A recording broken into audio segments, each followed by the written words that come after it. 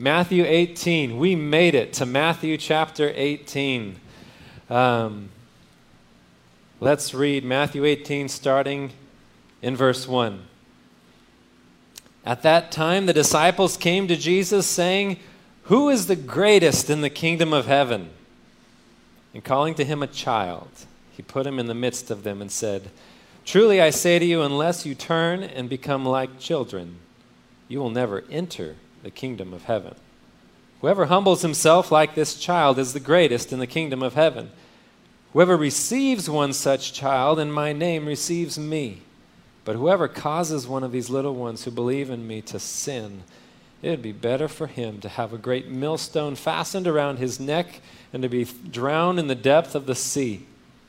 Woe to the world for temptations to sin, for it is necessary that temptations come, but woe to the one by whom temptation comes." Father, thank you for your word, that we can live by it, that we can be instructed by it, corrected by it. Holy Spirit, this morning I pray that you give us understanding, that you open our hearts to receive instruction.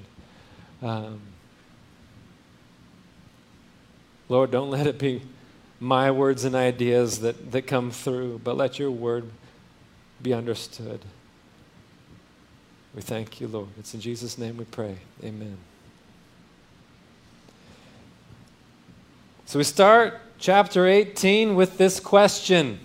At that time the disciples came to Jesus saying, "Who is the greatest in the kingdom of heaven?" Who's the best? Who's the greatest? Chapter 18 as a whole, we're going to take a few weeks to get through it. No surprise there.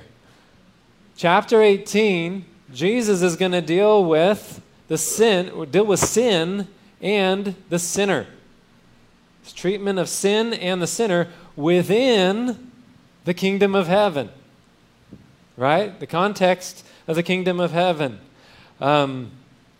Kingdom of heaven, when we talk about that, what do you mean kingdom of heaven? This is what Jesus and John the Baptist saying is, kingdom of heaven is at hand, right? And once Jesus died and was raised, and Jesus was placed in the position of authority, that was the onset of the kingdom of heaven. Right now, it's not a physical kingdom that can be touched, but it is a kingdom that exists within the hearts of every person who believes in Christ. Jesus is the king within the kingdom of heaven. It is a heavenly kingdom. It will one day have an earthly presence, dominion here on earth, right? But right now it is something within our hearts. So when we're talking about within the context of the kingdom of heaven, what we're talking about is within the context of believers, right? Those who have put their faith in Jesus Christ. He is their King, their Lord, and Savior. There is sin within the kingdom of heaven. You know that? When Jesus died on the cross, he paid for our sin. And by faith in Jesus Christ, my sin is forgiven. My sin is paid for. I'm justified. And I am his child. I am secure in that. I am within his hand. It is his power that keeps me within his family. But I continue to struggle with sin. You continue to struggle with sin. And 1 John says, if you say you don't have sin, you're a liar. That's a sin, to lie. But we struggle with sin, and we deal also with each other, sinners. And so in chapter 18, Jesus is going to deal with the treatment of sin and the sinner within the kingdom, starting with this question from his disciples. Who's the greatest? Who's the greatest in the kingdom of heaven? Now Matthew, as he does often, he kind of summarizes things. If we go to the other Gospels, we get a little bit more detailed picture of what's going on here, or the events leading up to it. So they are coming down into Galilee, into Capernaum, probably to the house of Peter there in Capernaum. And it's along the way that Jesus' disciples are arguing among themselves who's the greatest. And you might guess why that was an argument. Peter, James, and John just got to go have this wonderful experience with Jesus on a mountaintop in Transfiguration. And the rest of them got left out. And the rest of them, while Peter, James, and John are doing that, they're trying to cast out a demon. They can't do it. What does that cause within a group of teenagers? Arguments over who's the greatest in the kingdom of heaven. Who's going to be the one that's here, right? That's what was going on. And so they've been having this argument. And when they get there to the house, probably Peter's house, Jesus asks them. He knows what they've been talking about. He asks them what they've been talking about. And they don't answer. They don't want to say with him. That's kind of what sin is like for us too.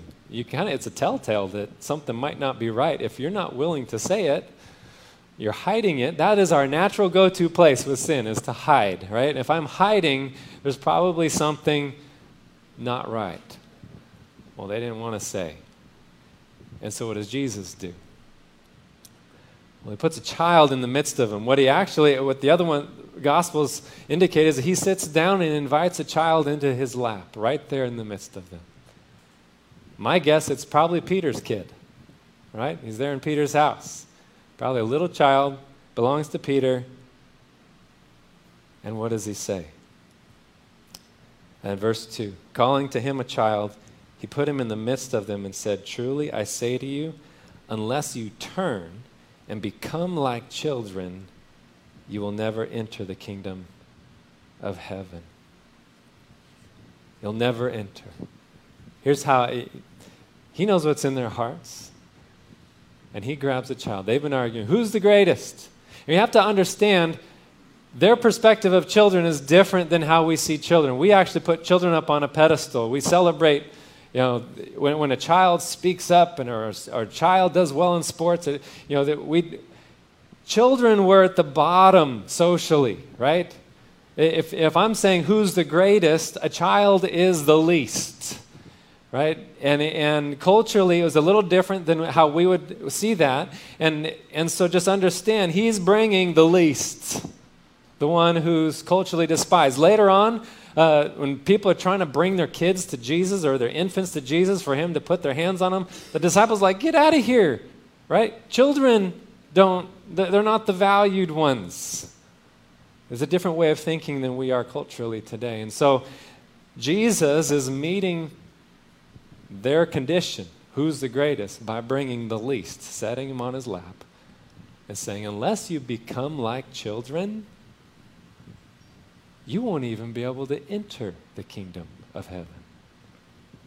And in the Greek, he uses a double negative, oume. You will absolutely not enter the kingdom of heaven unless you become like children.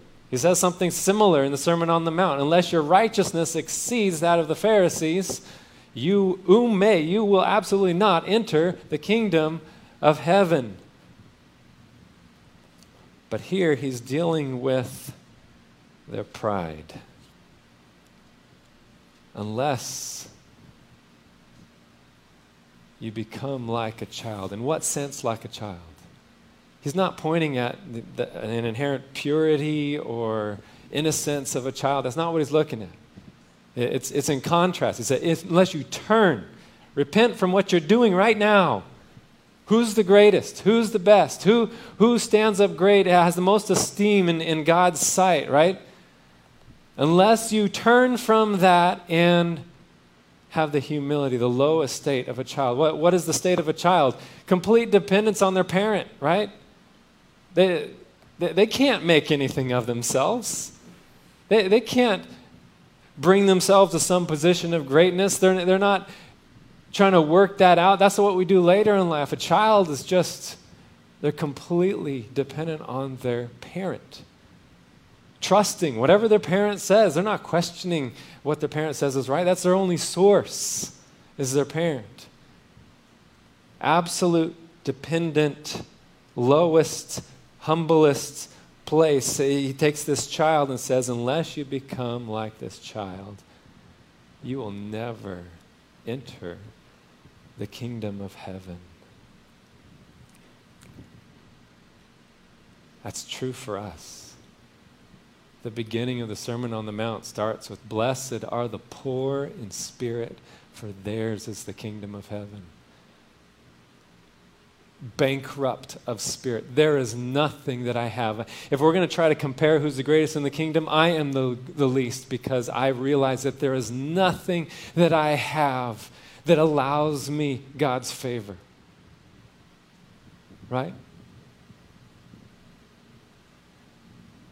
To become like children is necessary. That's what faith in Jesus Christ is about. And here's the first point in the notes, if you're following in the notes: only by complete dependence on Christ. That's faith, complete. Just like a child. I need to become like a child where if I'm answering the question, here's the question for you. If you were to stand before God today and He was to ask you, "Why should I let you into my heaven?" Maybe you've been in the church long enough to know what the right answer is with your mouth. But in your heart, is any part of your answer holding out that there's something good about me? There's something that's going to earn me favor with God, a position, right? That's what was in the heart of the disciples. Who's the greatest? But there's something within me, yeah, things will work out. I'm a good enough person. I've done good things. I can compare myself to someone else. That's exactly what the disciples are doing.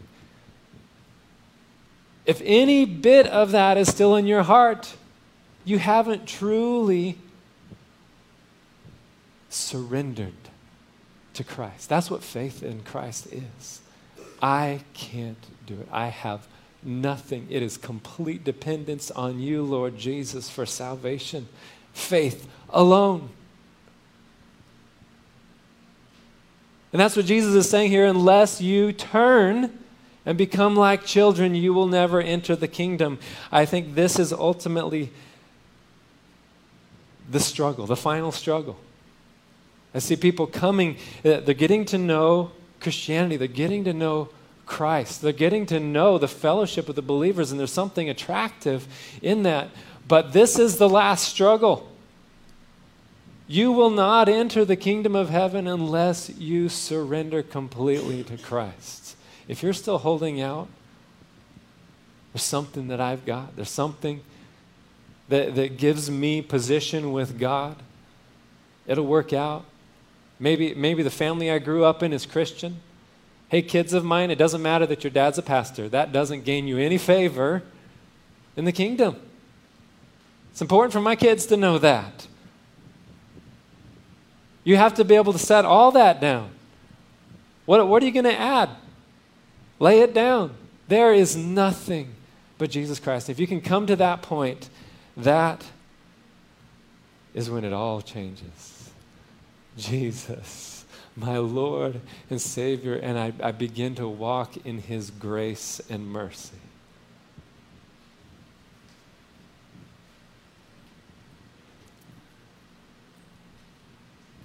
Well, Jesus does answer the question, who is the greatest? That's what He does next. Here in verse 4. Whoever humbles himself like this child, I can picture him, little kid on his knee, is the greatest in the kingdom of heaven. You want to answer that question? Whoever humbles himself like this child, there's the greatest. This is the economy of the kingdom of heaven. It's opposite of what we're used to. The last is first. The first is last. The least is the one who is humbled is exalted. The one who is least of all, servant of all. If you want to lead, then you be the servant of all. Jesus is a perfect example of this.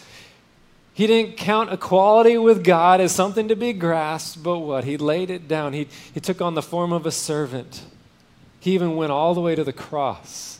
The one who's perfect, who is not deserving of sin, but took our sin upon Himself. You can't go further than that in humbling yourself. And in the economy of the kingdom of God, Jesus, as the example, who humbled Himself to that extent, has now been raised up by the Father to be the one who is above all, whose name is above all names, right? This is how the kingdom works. And so Jesus says, you want to know who's the greatest in the kingdom?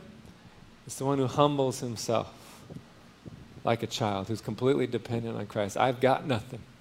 If there's any of you among you 12 disciples who's like, nope, y'all are better than me. I'm the least of all you.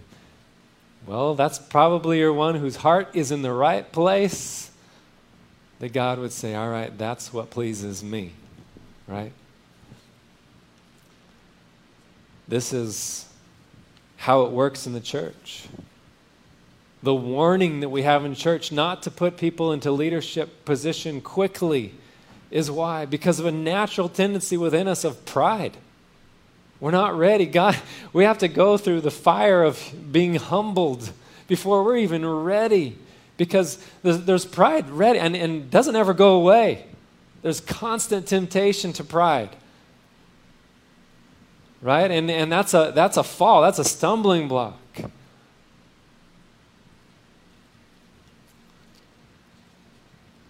So in the kingdom, you'll see God bringing stuff into our lives to humble us, and it is His good purpose so that He can use us, right? In complete dependence on Him, not somehow thinking, hey, look how great I am. As a pastor, I'll feel like, hey, that Sunday went great. And the temptation of pride comes in. Oh, yeah, look how great. And then I have to remember 2 days before how I was desperate on my knees. God, show me what it is you want to teach out of this passage. Oh, wait a second. That wasn't me. You answered my prayer. We have to be desperately dependent on Christ.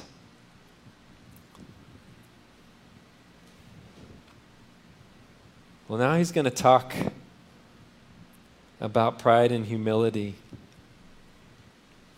how that works out within the kingdom, how we treat each other.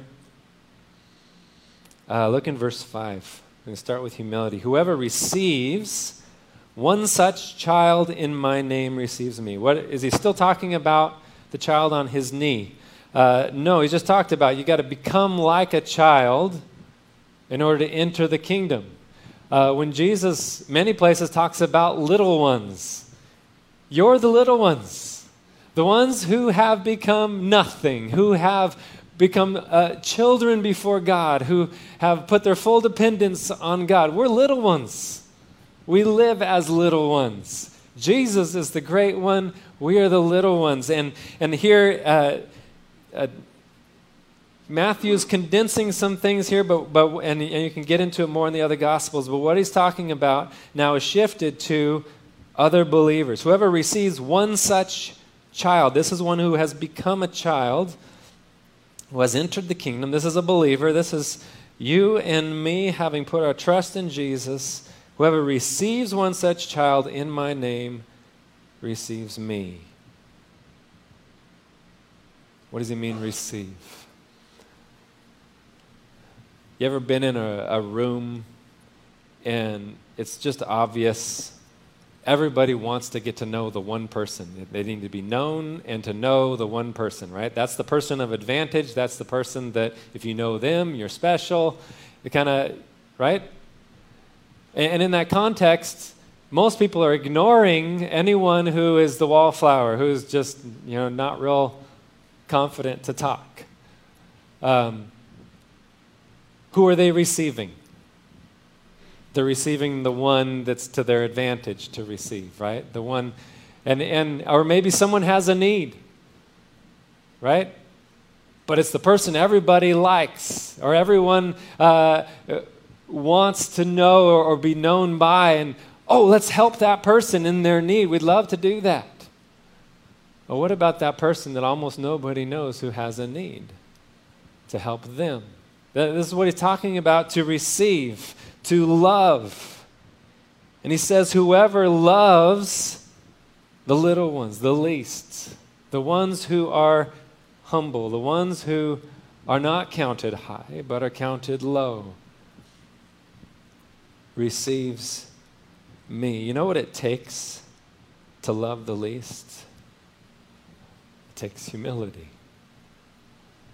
And that's the second point. It takes humility to love the least. The least won't advance your cause. It's not going to position you into some special place. It's not going to help you to be noticed. If you have a prideful agenda, the least are not going to help you with that.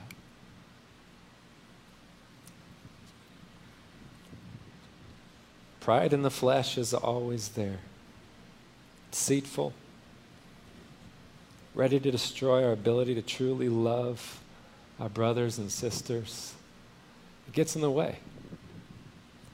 We have to humble ourselves to truly be able to love our brothers and sisters.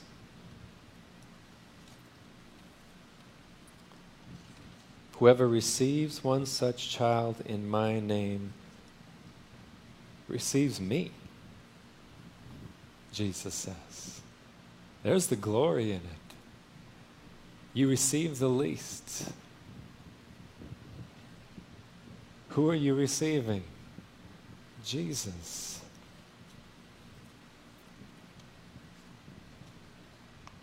Here's the third point. We need to not miss this. Loving the least is loving Christ. We're thinking humility and pride. It takes humility to truly love those in the body of Christ. But when I do that, I am loving Christ. Let's jump forward a little bit. We'll get to Matthew chapter 25 someday, but we'll look at it ahead of time. Matthew chapter 25, in verse 34. You've got those on his right and his left, and he's about to talk to those on his right. The king will say to those on his right, "Come, you who are blessed by my Father. Inherit the kingdom prepared for you from the foundation of the world. For I was hungry, and you gave me food. I was thirsty, and you gave me drink." This is Jesus speaking, the king. "I was a stranger, and you welcomed me. I was naked, and you clothed me. I was sick, and you visited me. I was in prison, and you came to me." Then the righteous will answer him, saying, "Lord, when did we see you hungry and feed you, or thirsty and give you drink? And when did we see you a stranger and welcome you, or naked and clothe you? And when did we see you sick or in prison and visit you?" The king will answer them, "Truly I say to you, as you did it to one of the least of these my brothers, you did it to me." That's what Jesus is talking about. You receive a child such as this. You receive the least of these. You are receiving me. There's a glory in that. So we need to give up personal ambition. You have ambition here. That, I want to have this position to be seen by others in a certain way. Just give it up. That's not going to put you in a place to love others, to love Christ. Let your brother and sister in Christ be your ambition. Even if no one else sees it, no one else knows it. Who sees it? Thank you. Who sees it? God does. Who will remember it? Isn't this cool? Jesus remembers it.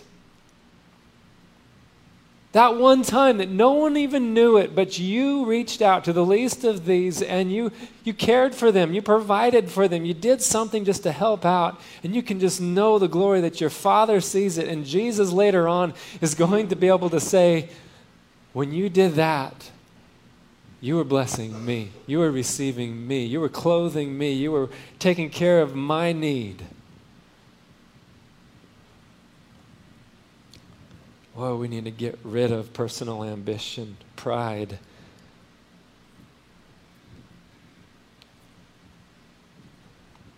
Pride has a different effect within the body. Quite a different effect. And I think that's what we get in contrast. Matthew, in his account, pushes these things together. There's two separate parts here, but he pushes them together because I think he wants us to see the contrast. It's all one sentence here. In verse 5, whoever receives one such child in my name receives me, but Whoever causes one of these little ones, believers, right?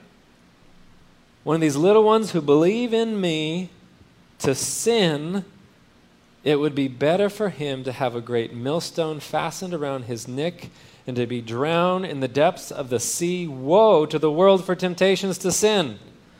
For it is necessary that temptations come. It's necessary. But woe to the one by whom temptations come. Temptations to sin. This is within the kingdom, right? We're talking about brothers and sisters, sin and the sinner within the kingdom. When we allow pride to just hold on, we won't let go. Our agenda is more important. How people see us is more important. We're not willing to just be broken. Say, no, I was wrong. Right? See, pride has this agenda to glorify self, to lift self up, to hide anything that would go against the glory of who I am. We want to hide our faults. That's natural. Pride is the natural course. If we just don't have any intention in what we do, we will act out of pride. We don't want people to see our faults. But what happens when we allow that? It ultimately causes destruction. It's not just us.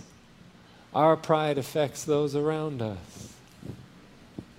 And I've seen this happen. I've seen it. And what is Jesus describing here? It'd be better than a millstone be hung around their neck. Jesus is using hyperbole. It's an extreme example to make a point, right? And I think this is in the context really of believers and in his teaching. Is there a more clear description of regret than to say it would be better to have a millstone hung around my neck and cast into the ocean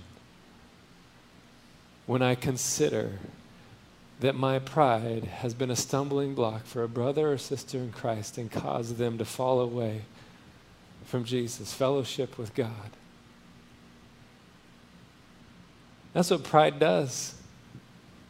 It's destruction in the church. It's destruction around me. And I think we can place ourselves there to say, no, wait, this is a terrible thing. And if I realize truly what has gone on, that my pride, because I've refused to let go of my pride, I have caused division, I have caused destruction, I have caused a stumbling block for my brothers and sisters so that now some have fallen into sin. They've broken fellowship with God. God hasn't let them go. That's important to understand.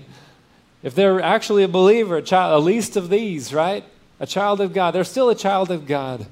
But you have been the cause for them to stumble. That's regret. That it would be better for me that I would just be cast in the ocean. An extreme picture of saying, I am not loving Christ here. I am doing the opposite. I am causing damage within his body.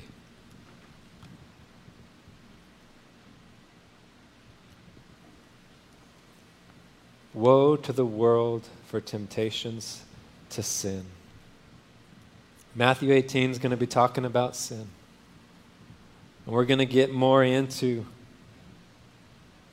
just the seriousness of sin. But it's important to realize as we go through this, what is God's purpose with sin? What is God's purpose even talking about it? Because what is our natural tendency? When we start dealing with sin and the sinner, is blame and condemnation. That's why we want to hide. But we sing about Hosanna, the God who saves, right? His purpose is salvation. He died on the cross. His whole purpose here, as he's set his focus on Jerusalem, is to go to the cross and to pay for our sin on the cross.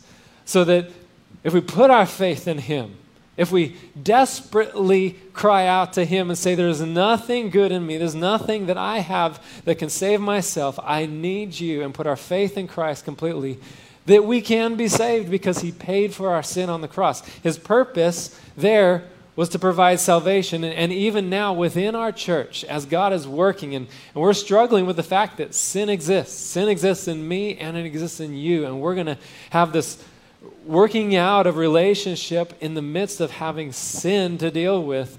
God's purpose is salvation. Ultimately, he's going to deliver a kingdom to the Father that is free of sin. The last enemy for him to conquer is going to be death. There will be no sin, there will be no death. I can't wait to that point where together we will be there, us together with Christ, and sin will be no more. Can you imagine what that's going to be like? That's why he's teaching us these things. So that even now, in this time, while we still deal with the flesh, we can begin to walk free of sin. So when he says, humble yourself like a child, it's for your good. It's for your blessing. It's so that you can begin to walk in the freedom, the life that we have in Christ, free from sin. And as he's going to teach us more things about dealing with sin and the sinner, each other, it's going to be for the purpose of salvation. We are saved, right? Completely saved. We're not going to be removed from the hand of God if we put our faith in him. But salvation continues in sanctification as we don't have to live bound by sin. You should be able to look back the year past and the year before that. Say, where was I there? Be able to see God's been doing something in me. The struggle that I have with sin is not the same as it was then. There might be things that you're just going to deal with for the rest of your life, but you should be able to see God has been at work. He's been working to free me from this bondage of sin. This is my pride. I think it's significant. He starts with pride here in dealing with sin. Pride is one of those things you can pretty much tie to every single kind of sin. Pride's involved, right? Everything that is sinful. And it's a weird one because there's a good way to say, I'm proud of you. That's not a bad thing. But when pride is trying to elevate self above others, when it's really at its fundamental issue, elevating myself before God, it is a root of every sin.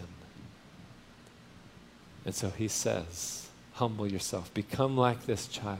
You want to be great. Change your thinking. Turn it upside down. Reverse it. You want to be the greatest among them? Become the least. Follow me. Do what I do. And as a result, we will have life in Jesus Christ. Life abundant. I can picture Jesus in that room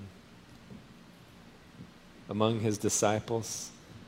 Jesus picked a bunch of teenagers, acting like teenagers, acting like we do. Who's the greatest in the kingdom? And he didn't just yell at them, you don't get it. No, he took a child on his knee, in the center of that room, said, here, let me show you. Become like a child, the least. That's how you become great in my kingdom. We need to become like children. Lord Jesus, I pray that you just, by your Holy Spirit, do the same thing in this room. Convict our hearts for pride. Convict my heart for pride. Lord, I want to be used by you. I want to be a vessel of righteousness. God, I want to be one who, by my actions, I'm loving you. I'm loving your body. I'm doing things that are real, that aren't just by the world's standards good, but by your standards good, that you would see as good. And Lord, I know by your teaching, I have to be humble in order to be used by you. Lord, humble us. Destroy pride within us.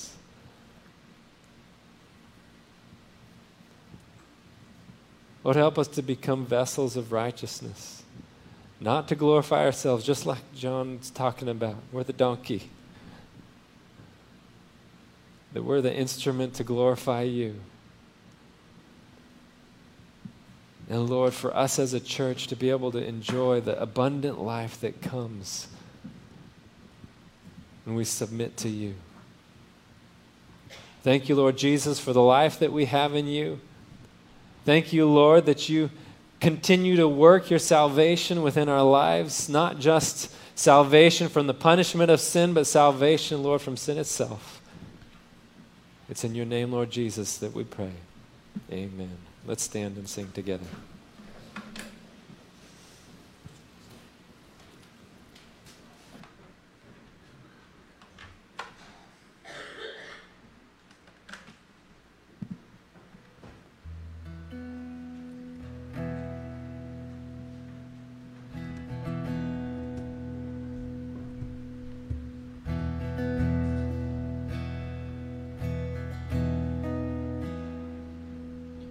He became sin who knew no sin, that we might become his righteousness.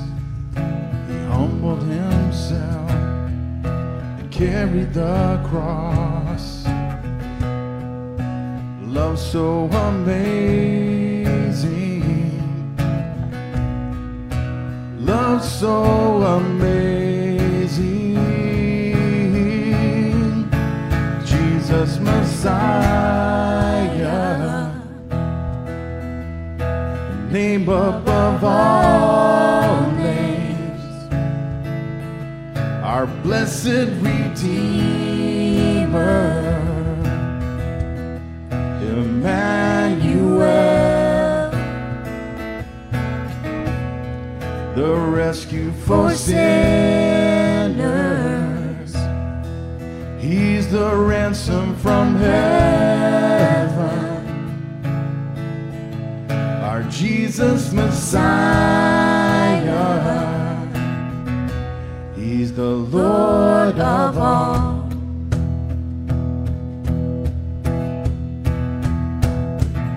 His body the bread, his blood the wine, broken and poured out, all for love. The whole earth trembled and the veil was torn. His love so amazing, his love so amazing. Jesus Messiah, the name above all names, our blessed Redeemer, Emmanuel, the rescue for sinners. He's the ransom from heaven, our Jesus Messiah. He's the Lord of all.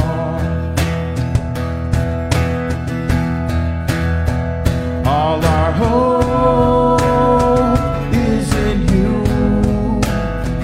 All our hope is in you.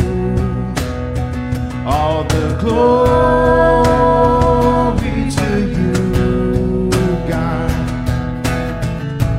He's the light of the world.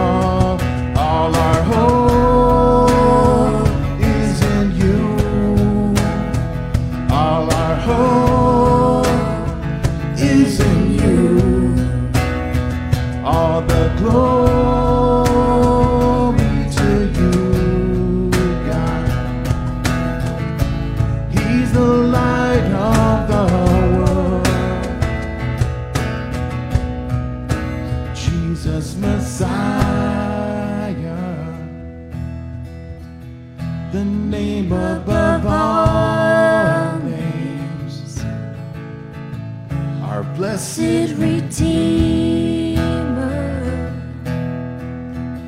Emmanuel. He's Emmanuel, the rescue For sinners, He's the ransom from heaven. Our Jesus Messiah, He's the Lord of all. Our Jesus Messiah, He's the Lord of all.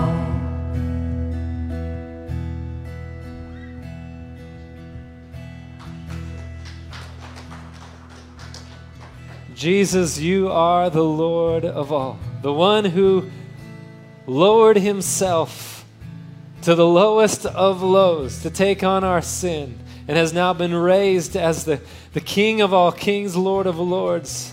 Name above all names is the Lord Jesus.